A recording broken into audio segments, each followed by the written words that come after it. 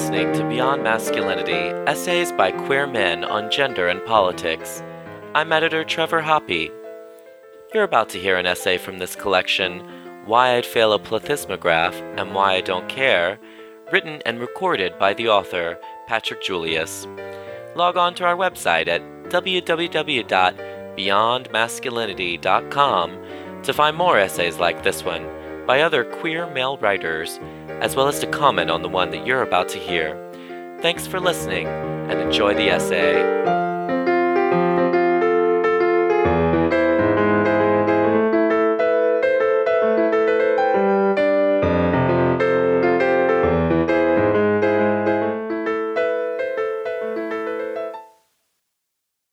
Ever heard of a penile plethysmograph?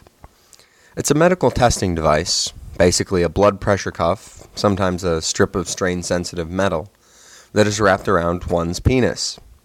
It measures the volume and pressure of the erectile tissue of the corpus cavernosum, and thereby detects erection.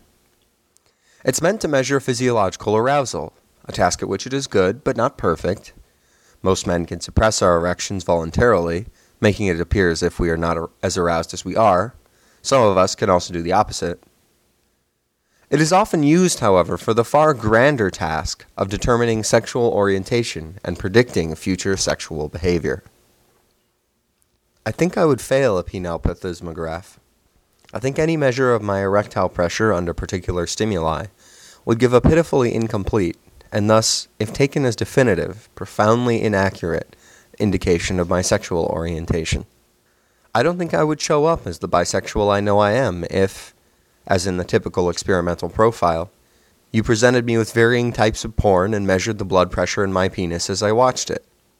I already know fairly confidently that I would respond most to the heterosexual pornography, including that which displays and glorifies the female while essentially reducing the male to a disembodied penis. I would show a weaker response to lesbian sex and solo females, and a weaker response still to the vast majority of pornography involving gay sex and solo males. Actually, if used furry pornography, it would probably show a much stronger response to males, and a much more equal response to males and females. And frankly, I have no idea what accounts for the difference or what it says about my sexuality. I would show no response or a negative response to fetishism such as urolagnia or sadomasochism, and I would be positively disturbed by eroticized violence or rape. I know all this, of course, because all these sorts of material are readily available on the internet. I am of sufficient age to legally view them in my jurisdiction, and I on occasion avail myself of this opportunity. I therefore know from my own experience how my own body responds to these different stimuli. Well, that's at least what happens visually. I haven't systematically analyzed other sensory modalities. I think my tactile and olfactory systems are a good bit more egalitarian than my optical and oral. In embarrassed honesty, I must admit I have a lot more experience with the latter than the former. But it's quite possible that even under these other circumstances, I would be on average more physiologically aroused by specifically heterosexual stimuli. Given this, some might wonder why I call myself bisexual at all. If I freely recognize that at least the majority of my visually induced physiological arousal is triggered by females, why not consider myself straight? There are many reasons, not least that I have no desire to support, even tacitly, the repression and patriarchy of institutionalized heterosexuality. But the most important above all is that arousal is not orientation. Many people, nearly all of them straight, but far too many with PhD or MD after their name, have often argued in favor of a theory of sexual orientation that makes arousal the primary or even sole factor involved in sexual orientation. Others have asserted that arousal is orientation for males but not for females, and so on. But the fact of the matter is that things are much more complicated than that. What I feel, what I like, what I want, what I need, these things are related to, but not limited by, the intensity of physiological response produced by my body.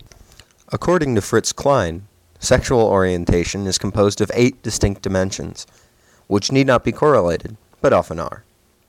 Since 2 are purely self-identification, 1 is behavioral, and 2 are social, I would like to focus on the 3 that I would truly consider to comprise orientation, by which I mean one's personal sense of desire or preference for persons of a particular sex or gender. Though others use different names, I call these 3 dimensions the erotic, which relates to the desire for sexual activity per se, the romantic, including intimate relationships and long-term partnership, and the platonic, which includes friendship and general social association.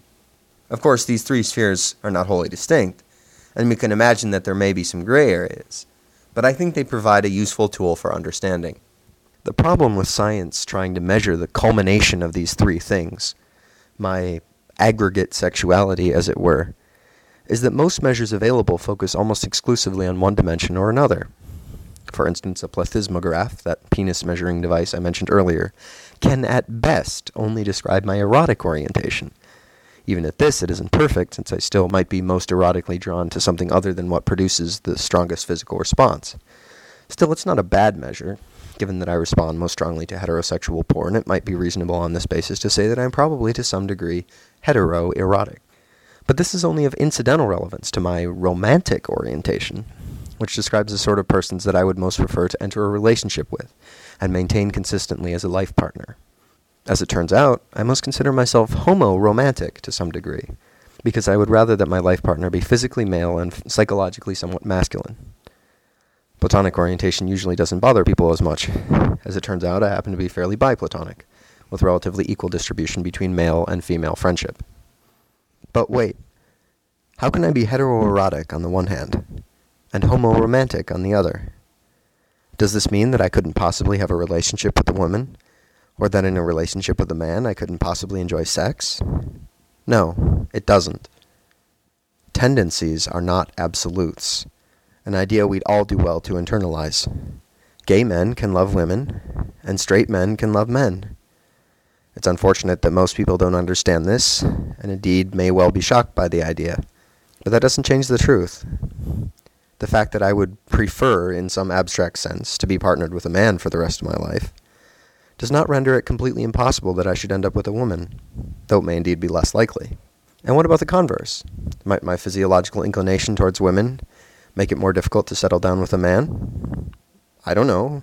Maybe it already has. That might be a reason to change it. Which way? Were there any evidence that such a voluntary change is possible? I have studied the relevant psychology enough to say that no such evidence exists. I think on some level my erotic response is more based on sex, anatomy, biology, that sort of thing. And my romantic response is more based on gender, identity, social identity, personality. So perhaps a trans man would be a good fit for me. If so, why does that not seem especially appealing right now? And to complicate matters even further, there remains a question of whether sexual orientation is constant throughout one's life, or even from day to day. I honestly don't know. The answer might actually depend on what you mean by the word sexual orientation. My own intuition is that there is some underlying core orientation that stays largely constant, but that the specifics can be significantly modulated by moods and experiences day to day and year to year. Was I gayer this morning than last Thursday, or did it just feel that way? What if I was gayer for visual stimuli and straighter for smells?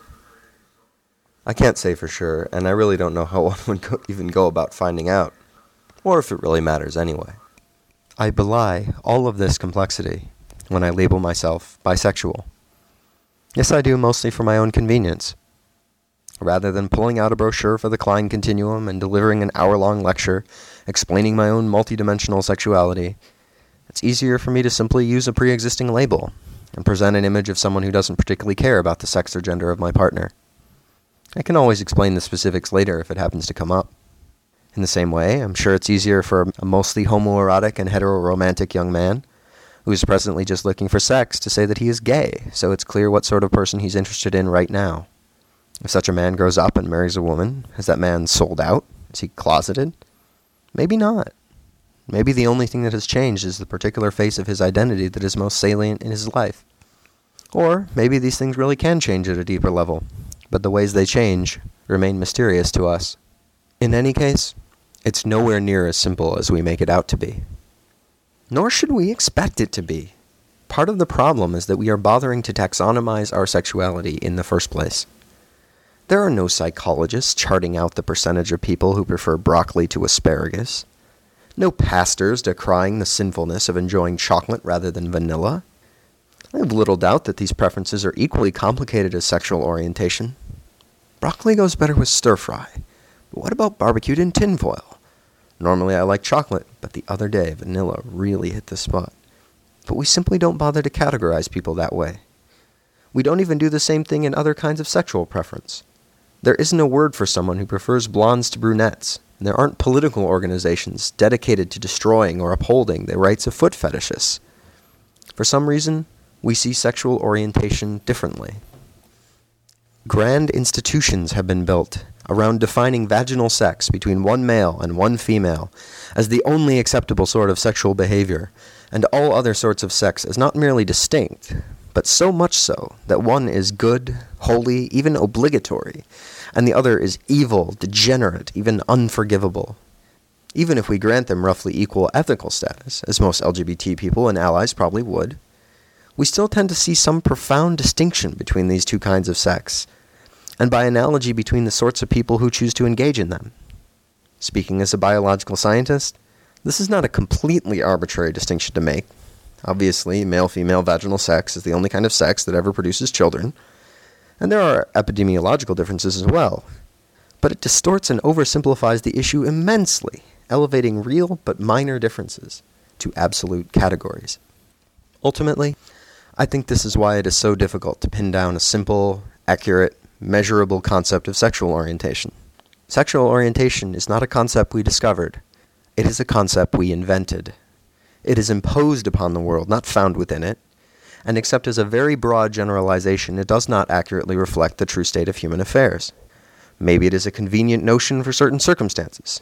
In a gay bar, I can expect to find men who are interested in men, at least in that particular context, at that particular moment in their lives, and so on. But we must be willing to abandon our convenient notions when they become oppressive. So yes, I call myself bisexual. It's easier, quicker this way. There's a little pink, purple, blue flag that I can wear, that at least most LGBT people seem to recognize, though straights are typically befuddled. I have something to say when someone asks whether I like men or women. I have an identity label that I can use when I speak on coming out panels. And yes, I do all this even though my sexuality is vastly more complicated than the label makes it sound. So much so that I'd probably fail a plethysmograph.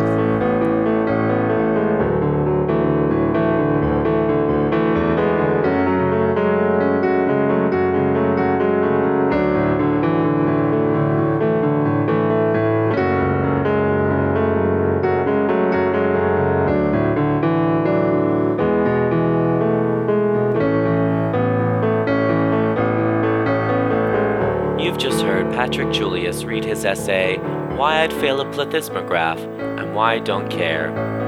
If you liked Patrick's essay, log on to beyondmasculinity.com to comment on his piece, download a PDF version of it, or to find other essays by queer men on gender and politics.